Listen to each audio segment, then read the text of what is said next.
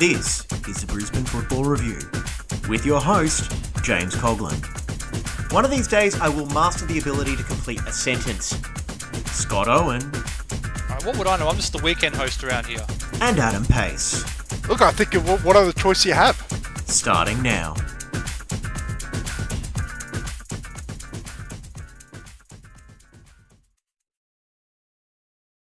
And welcome to another edition of the Brisbane Football Review. It is Scott and Adam with you just because James is still off our World Cup squad. Adam, how are you? I'm good. I believe our usual weekday host is organising some clubhouse named by a bookmaker that we're not allowed to mention on this show. No, we are not allowed to mention that bookmaker on this show, and I thought it was just the fact that he'd got dropped for poor performances in the pre-season. That's what I thought, but you might be right. Well, like I said, he might get traded.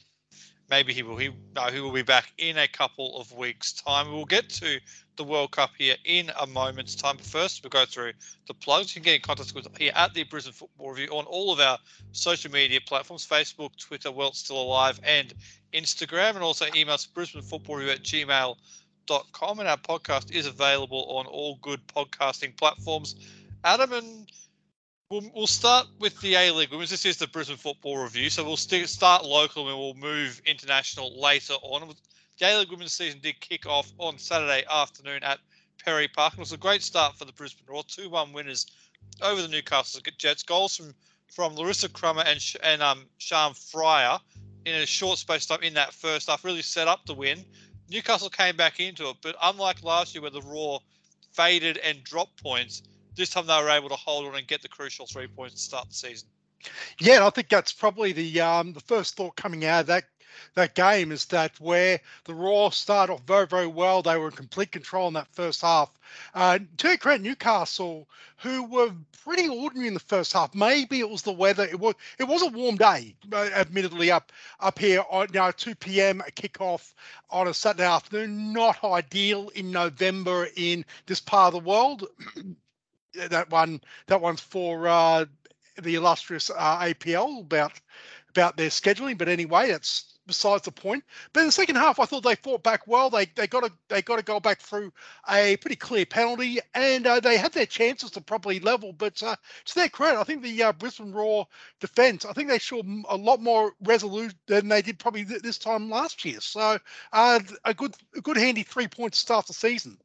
I think that scheduling is going to be an issue all year long, given the APL have seemingly designated that Saturday 2 p.m. window is where a lot of the A-League women's games are going to be played, a lot of simultaneous kickoffs in that window. So that could be a problem all year long as the heat kicks off here and as we move into the summer months. But you mentioned the defence there, Adam. We'll go through the team in bit by bit here. And the defence was much improved this year, wasn't it, in terms of what we saw last year. The experience that Kezia Lind added in the backline was really noticeable, and her combination with Jamila Rankin looks like it could be a really good one for the Roar going forward. It looks like now Jamila will be that centre back as opposed to a left back, as we were speculating on last week. Where would Jamila fit in? It looks like it's going to be as a centre back.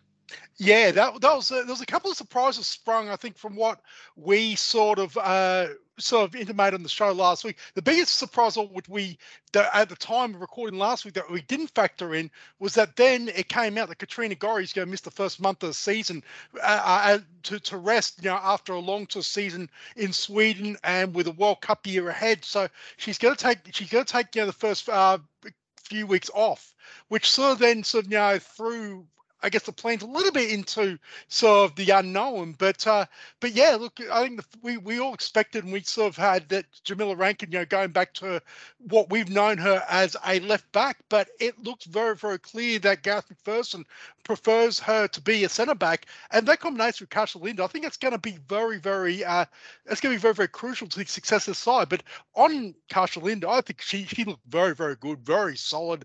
Looked like she had a lot of time on the ball, in defence.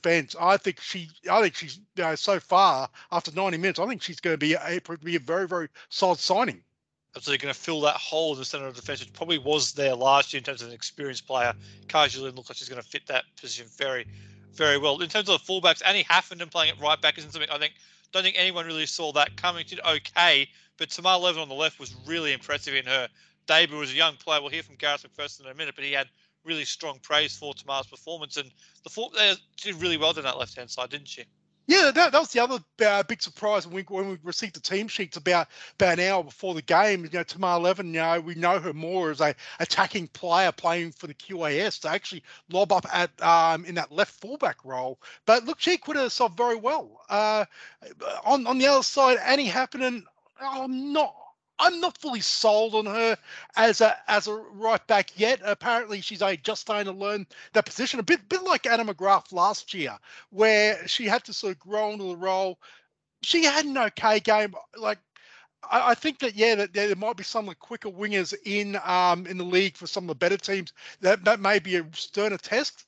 But look, she didn't do anything too catastrophic, and like if that's a role that she's going to play going forward, hopefully sort of the improvement will be there. But I prefer Annie Happening as a centre back, but obviously you can't fit 3 into 2 unless you drastically change the formation.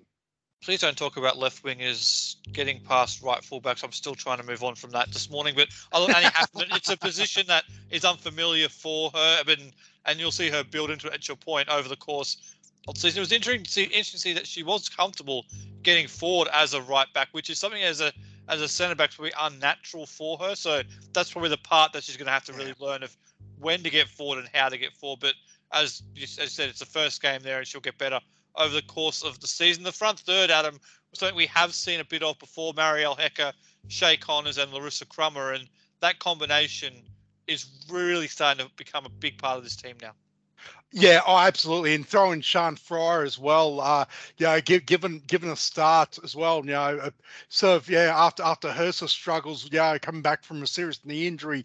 Yeah, that front four, and it looks like that Marielle Hecker seems to be playing that number 10 role, playmaker role, and as we've seen, for Lions, it really suits her, and I think also as well, looking at overall, Larissa Crummer, she looks like she's already got a bit of confidence, obviously through the Matildas, through the camps and, playing in the recent internationals. And look, Shay Connors, I think she's come back, an even, stronger player than she was probably 12 months ago. Obviously, having A-League women's experience in that full season, but that season in the NPL New South Wales, I think that she may come back even more complete player. And that's only a good thing for the Raw.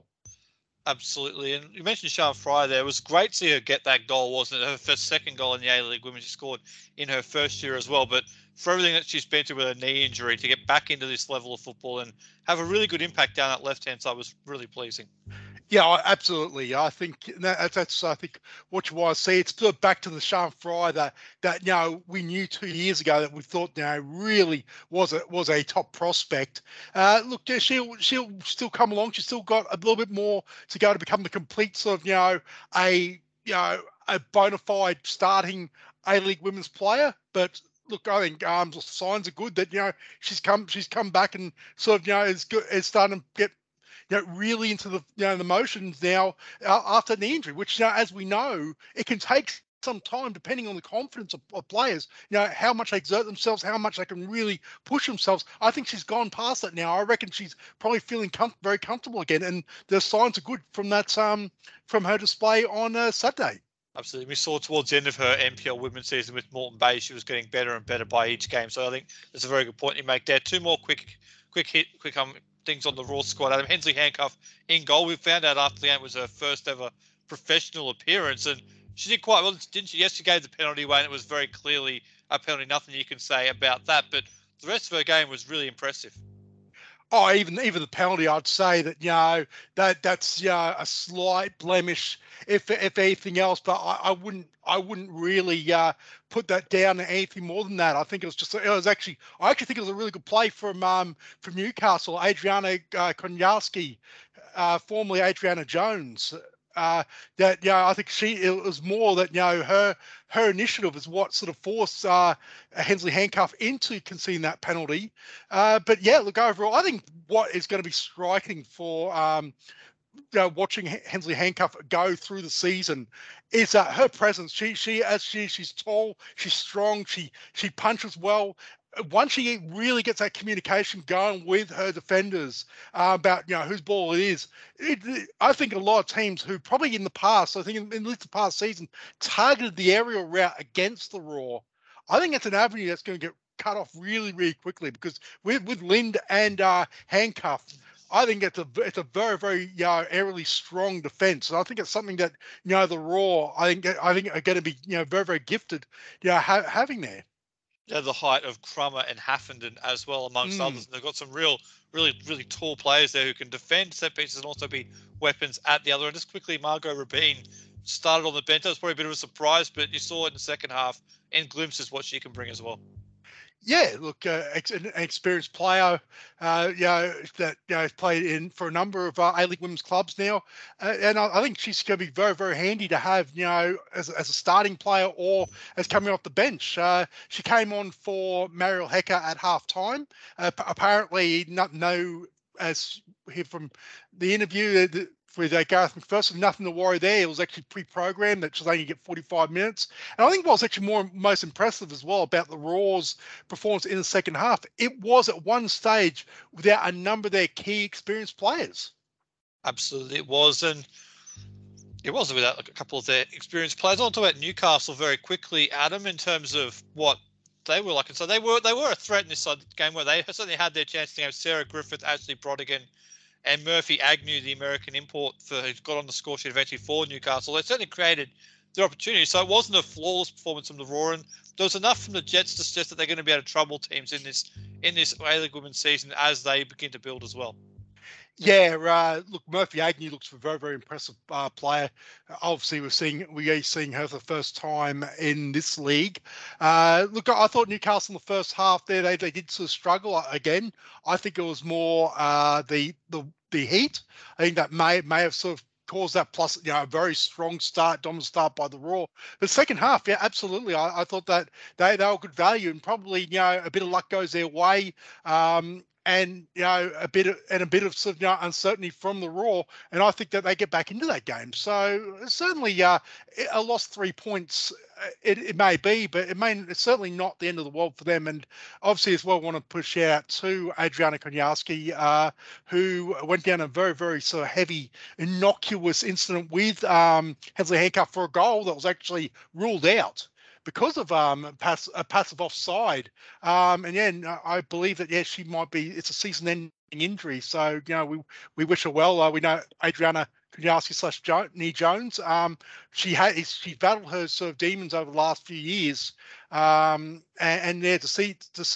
see her season end like that, it's a real shame. So we wish her all the best. Absolutely. Hope we see her back on the field again soon there.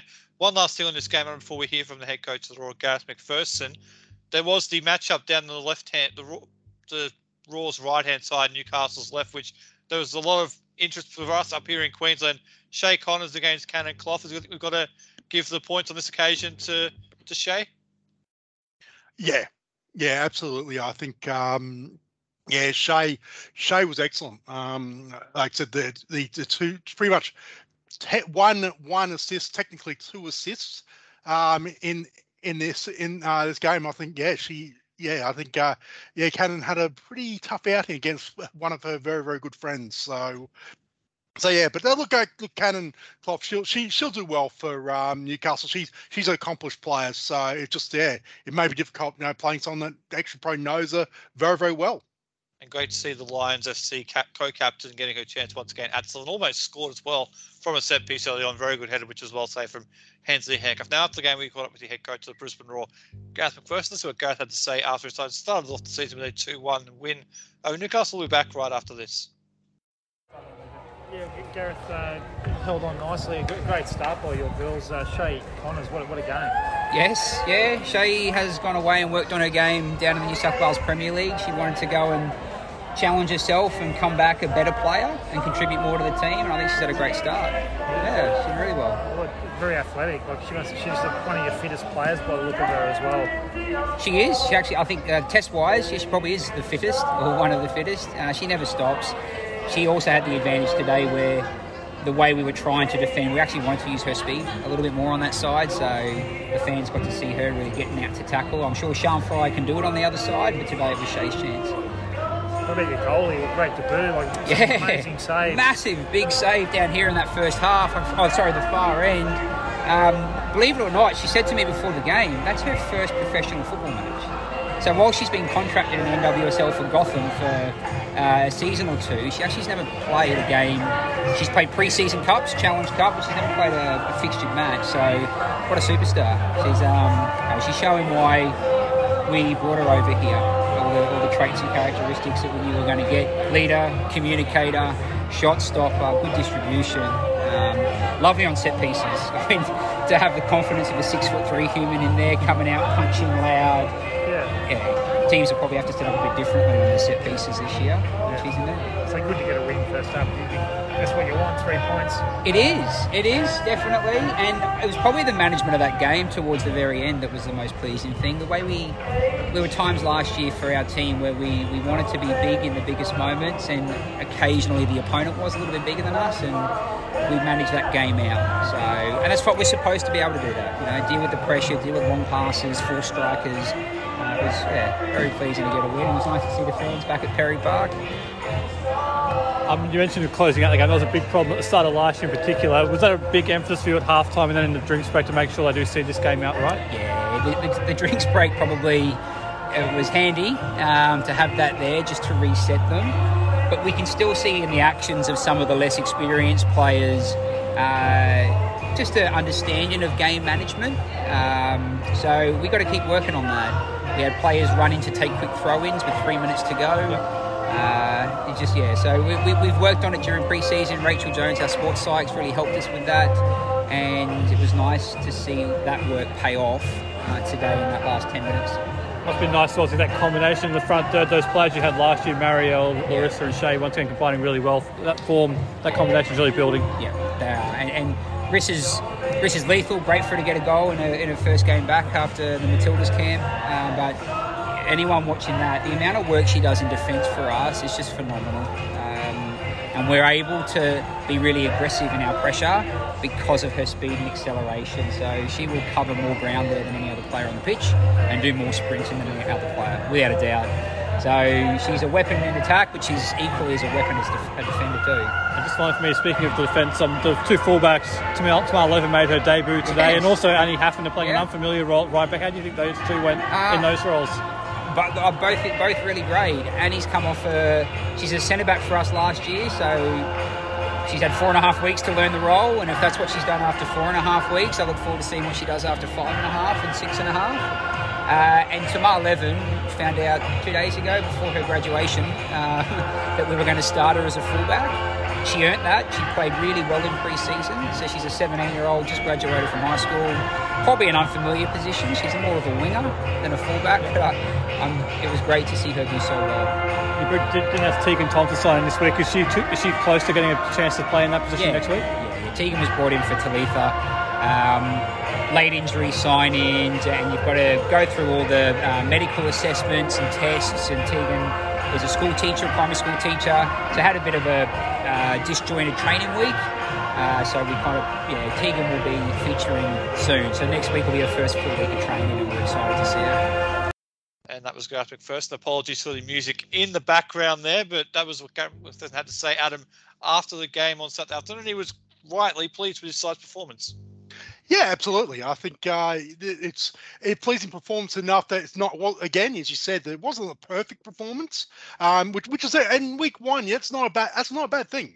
You don't want to go into the season and think that you know it all and it's all firing, because that's where disaster can happen. So there's a lot of room for improvement, but overall it's positive, and they'll put them in good stead ahead of their match against Canberra on Saturday.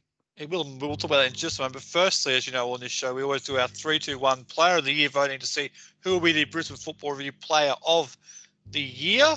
And Adam, you're up first this week for the nominations. Who gets your votes this week? Look, there's probably no sort of surprise, from my summation. 3 point Shay Connors. I get. Was an absolute terror on that right hand side. She looks very, very comfortable on that side. She's seen her in the past, obviously, sort of either centre or left, but to see her on the right. But she, one assist with a beautiful ball for Sean Fry. And the second one was, technically an assist if Mariel Hecker hadn't shot past it to Lucy Crummer. So 3 points to her, 2 points Hensley Handcuff for a quite debut professional game. That was an excellent outing. And 1 point Sean Fry. She was very good on the left hand side, and actually got a goal as well to boot. So, but amongst again, when you win like that, a number of players sort of stand out. Karsha Lind, another one probably unlucky not to get a point, and also Jamila Rankin was very, very impressive in that centre back pairing. So, but we can only give 3-2-1s out, and that's what I vote for this week. Absolutely. So that was Adam's 3-2-1s, and one of us every single week will reveal our votes. The other two will be kept back, and we'll announce the winner at the end of the A-League Women's season in May. And just quickly on that point, you mentioned Shay Connors. We've spoken about it before in this show, but on the right-hand side, I do agree with you. She does seem like she's more natural and comfortable, able to make things happen in the front third. Yes, we've seen her on the left at the NPL level have devastating results in terms of goals and assists, but maybe at this level, it's best for her to play off that right-hand side. Yeah, it's very, very strange because you're right. Our memories of Shay Connors up here in NPL Queensland is that she's always scoring goals. Sort of goes to the end of the far post. When the attack comes down the right hand side, and she's always either running on or cutting back in and scoring. Where she seems to actually add that string to her bow, where she's become a bit of a provider. Coming to that right hand side, like a couple of the two passes that she score where the goals are scored, they would just pinpoint. So I think her time down in New South Wales, has made her an even more complete player. And I'm excited to see how far she can go. I think she could be one of the real stars of this league if that progression continues. Absolutely. So that was round one. The A-League Women's is back in Brisbane on Saturday in round number 2, back-to-back home games to start the year for the Brisbane Roar at Perry Park once again Saturday afternoon, 2 p.m. This time against Canberra United. Adam, 2 3-all draws last year between these two sides, and pretty even contest, both of them. What are your thoughts on this matchup? If the Roar can win this game, it'd be a fantastic start to the season. Yeah, I think this is another step up again for the Roar. I think Newcastle, while they're a handy team, I think Canberra are, especially on paper, probably a more formidable outfit. Look, you say that 2 3-all draws last season. These two sides have been neck and neck, pretty much for the last 15 years of the A-League or the A-League Women's or the W League as it's known in the past. Like these are two of the heavyweights of the competition, and they've always if one's not flogging the other, they are playing out very, very close games. So yeah, and I expect the same this Saturday. I think both squads are very, very evenly matched. It was a 2-all draw for Canberra in their first game of their A-League Women's season at home against Perth Glory. Took the lead twice before the Glory pegged Canberra back. And as you know, Adam, every time you think about Canberra, the first way you think of is Michelle Heyman, and it's going to be a great test for this new look Roar centre back pairing of how they keep the A-League Women's Golden Boot quiet. Yeah, absolutely. And I think what will make Canberra even more dangerous is New Zealand international Grace Yale, who got on the score sheet against Perth. I think that's normally Michelle Heyman. She normally works as a lone wolf, for Canberra, especially in recent times. But she's got a very competent strike partner, so that might change the dynamic as far as they don't want to focus too much on Michelle Heyman, because that means Yale probably will get more opportunities, or vice versa. And and Michelle Heyman does seem to have a real knack of scoring against the Roar as well. She most certainly does that. She scored plenty of goals against the Roar in years past. In fact, it's 12 goals she's scored against the Roar. But Vesna Milivojevic also. I was hoping you had that stat. I had that open, so you're very lucky. But Vesna Milivojevic also, the Serbian international from Canberra, also got on the score sheet in their 2-all draw against Perth. So to your point, it seems like Canberra have found a couple of other alternative paths to goal that could make them a more well-rounded team. And we saw last year they were probably good enough in terms of goals threats through Michelle Heyman to challenge for the top 4, but they just lacked additional threats. So if that's the case now, Canberra look like they're another team who could be pushing for that top 4 position as well. Oh, absolutely. I think they've certainly got the class there, and also as well, their Chinese import, Wu Chengshu. As well, I think she comes highly regarded as well. Probably I'm not sure where she's as far as in the national setup. I sort of didn't do a deep dive on her background, but yeah, like obviously, if they're an import player, they're obviously got some ability, and if she's not already in the setup, I reckon that this time out in Australia, is really setting up for her to make a run at making that squad come July. Absolutely. Two more quick things before we move on from the A-League Women's. Congratulations to Wellington Phoenix on setting the A-League Women's attendance record over there in New Zealand, their first ever home game. So congratulations on that. And also congratulations to Western. Was that a paid attendance? I was going to let you get onto that in just a moment. But also, firstly, congratulations to Western United, who in their first ever game, they did beat the defending champions Melbourne Victory. A great result down there for Western United in their two notable storylines out of the first weekend of the A-League Women's season. Yeah, I think it's great. Obviously Wellington, the result didn't go their way. But again, I think Melbourne City are probably a class or two above at the moment of Wellington. They're obviously still building, only the second year as a professional women's club. So, but like I said, obviously for game one over there, women's football is alive and well over in Wellington. While we shouldn't expect 5,000 every week at Sky Stadium, still that's a very, very good sort of advertisement for the women's game. And obviously our cousins over the ditch are also getting pretty excited about the World Cup in next year. Absolutely. Speaking of the World Cup, that's an excellent segue, Adam. I think you should be hosting this show at some point with segues like that. We'll move on to the International Festival of the Round Ball. We won't call it the World Cup too many times. We thought FIFA might get onto us for that one, but Socceroos did start their World Cup campaign this morning, Wednesday morning, against France over in Doha. It was a 4-1 win for the defending world champions. 2 goals from Olivier Giroud, Adrien Rabiot, and Kylian Mbappe on the score sheet as well. Craig Goodwin did get the game started, Adam, and it looked like for a 10-15 minute period there, it looked like the Socceroos were going to shock the world. Unfortunately, then they fell back into their bad habits, and France, as we expected, ran over the top of them. Yeah.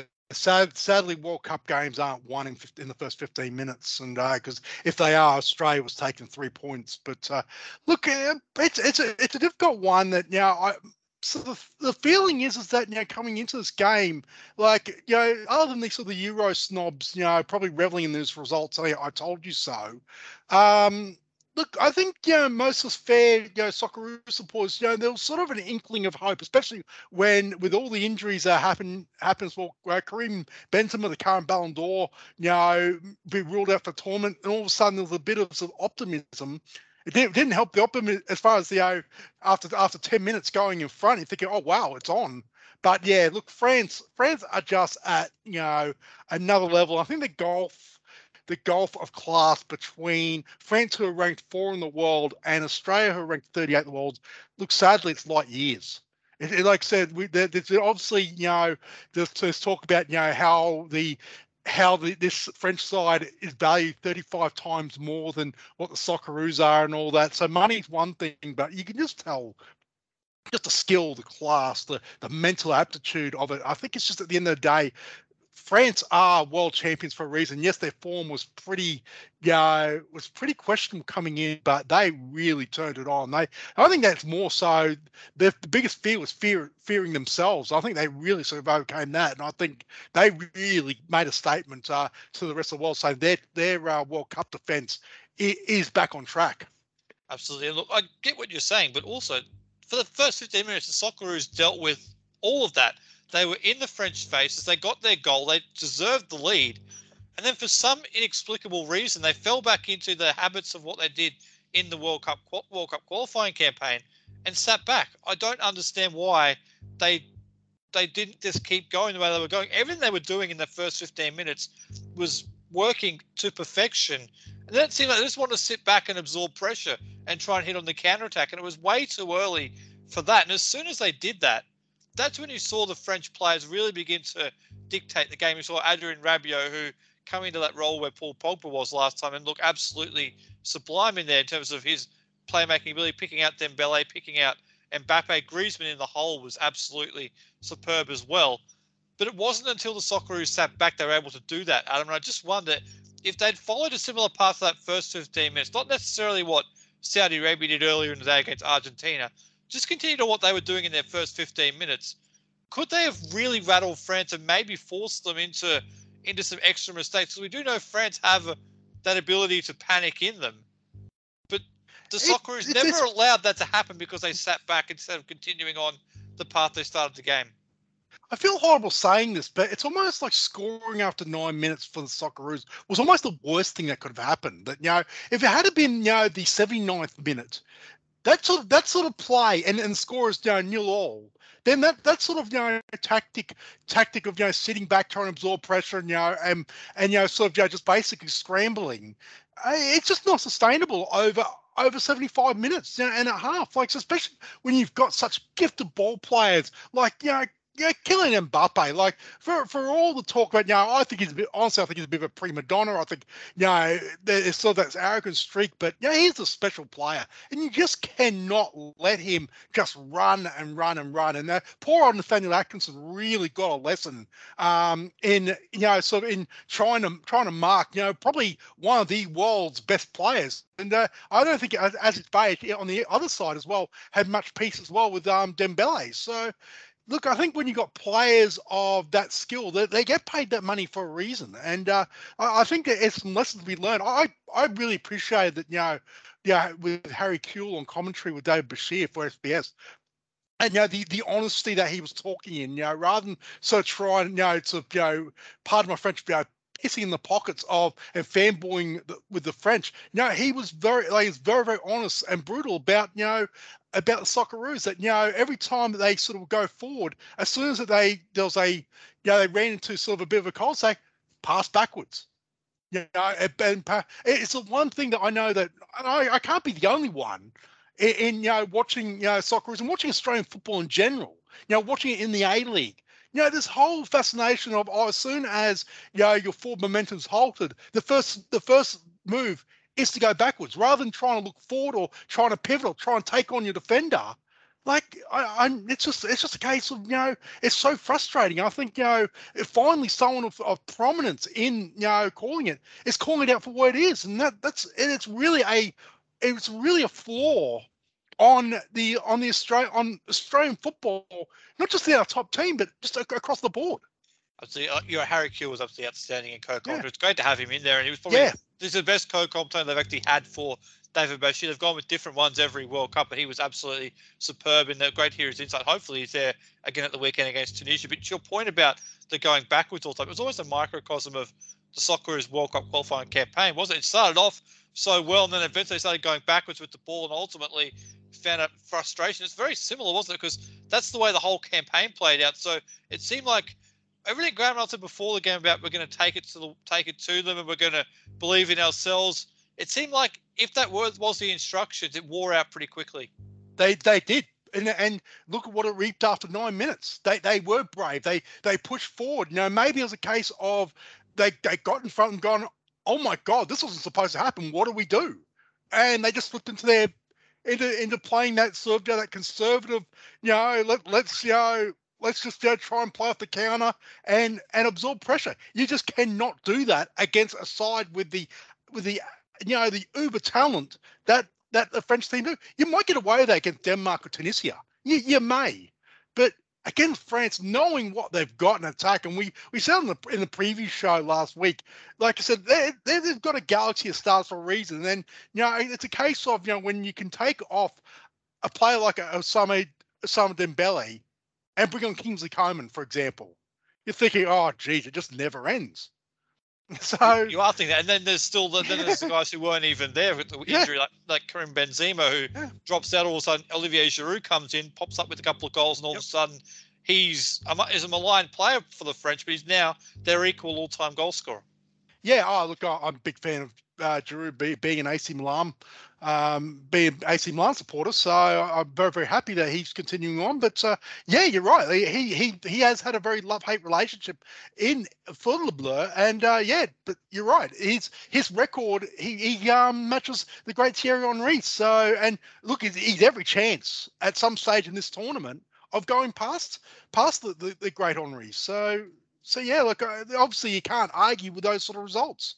He probably will go past him now at this point, but this does bear a bit of comparison to that 2010 game in Durban where the Socceroos were comprehensively outclassed. And we won't go back to that in any detail, but what that result meant is Australia had two finals against Ghana and against Serbia, and the same is true now for the Socceroos in 2022. They basically have to beat Tunisia and they're going to have to beat Denmark. And before we talk about those two matches, Adam, those two sides played out a 0-0 draw earlier in the day over there in Qatar. It was a 0-0 draw, as I said. Tunisia were really impressive in that game. They had a lot of crowd support, which was no surprise to me given the proximity, and also in other sports over there in Qatar when Tunisian players are playing, there's big crowds. So that wasn't a surprise, but their crowd really carried them in that game, and they were really energetic. Oh, absolutely. They feel a bit unlucky. Not beating Denmark. Denmark, they were solid. They probably deserved the point in the end, but I thought Tunisia, from the sort of highlights that I saw, I thought they were really good. And this certainly, when we say that, yes, it's must win for Australia for next two games, they want to make the round of 16. It's going to be an extraordinary feat, and I think the Socceroos, yes, they're going to have to pick themselves up, and rebound after this loss. But I guess it could be worse. The fact is that they've the number one seed in this in this group. They've played them now. Yes, they did cop a heavy loss, and that goal difference is going to be an issue because it means that basically they need to win two games, and also hope that France run the board against those other two nations as well. So they're going to need some help. But look, I think it all comes down to prime time on Saturday night, and then we'll see where it goes from there. Yeah, they're going to need France to run the table and to put a similar sort of result in against Tunisia and or Denmark, and hope that 4 points with their goal difference, not the best, is going to assist them. But they're going to have to, this game against Tunisia, they're going to have to find a way to win. If you were Graham Arnold, we probably know what he's going to do, Adam, but if you were Graham Arnold, what would you be doing between now and Saturday to try and get a result against Tunisia? I think you just got to say the first 15 minutes, you've got to try and do that for 90 or, at least, for 75 and then hold on. Like I said, because the first 15 minutes was very, very good. It's probably some of the best football we've seen the Socceroos play in this cycle, this World Cup cycle. And that comes from, just being brave, throwing out the conservatism and, really going for it. They're going to have to do that for a lot longer against Tunisia. So I think that's probably the key to it all. They may need to make a couple of changes. I think while I think that the starting lineup I thought it was a strong starting lineup. I think there's a couple. I think Aiden Hustrich probably needs to come back in. Defensively, look, I liked it. I thought Kai Rolls was good. Harry Souttar, was good in parts, but he did get really isolated against against Mbappe and also Giroud when they had it, and also even the Rabiot goal as well. I think he was sort of left to be outseen. I think that's more a case of that's what happens. You both play one senior game in a year, but look, do you roll the dice again, or do you go say a Milos Degenek in the middle, or a Bailey Wright? So I think that there may be a change there. Maybe. Also, the fullbacks might need to think long and hard about that. Not so from a defensive point of view, but more from an attacking point of view. I thought Craig Goodwin, but I think he was very, very good, obviously scoring that goal. And I thought also Matt Leckie was pretty good in parts. I would change the goalkeeper, but the goalkeeper I would change isn't there, so we won't go into that. But yeah. I'd bring in Al Wamabile down the left-hand side for his speed and energy. I'd bring in Arjun Hustrich, as you said, and I would just take that first 15 minutes and say, this is what we're at our best. Go and do it. If it lasts 65, 70 minutes, you have to hang on the last 20, so be it. But go with that intensity from minute one. That's what I would do as well. But we'll have to see how Socceroos go against Tunisia in prime time here on Saturday night. Wish them all the best in that one. We might recap that next week, and hopefully we're talking about a big game against Denmark, but we'll have to wait and see. Just quickly before we wrap up, Adam, anything else, just one thing that stood out for you over the course of the World Cup so far? Obviously, the big one was Saudi Arabia against Argentina. That was the big result, but what's really stood out for you in the first couple of days? Well, number one would be, Saudi Arabia. What a result. What a result of Argentina. I'm sort of crying my drink because, obviously, I actually backed Argentina win it, and that puts that bet in real peril. But look, congratulations, Saudi Arabia. They went down after 10 minutes, probably, had a bit of luck, slice of luck, having three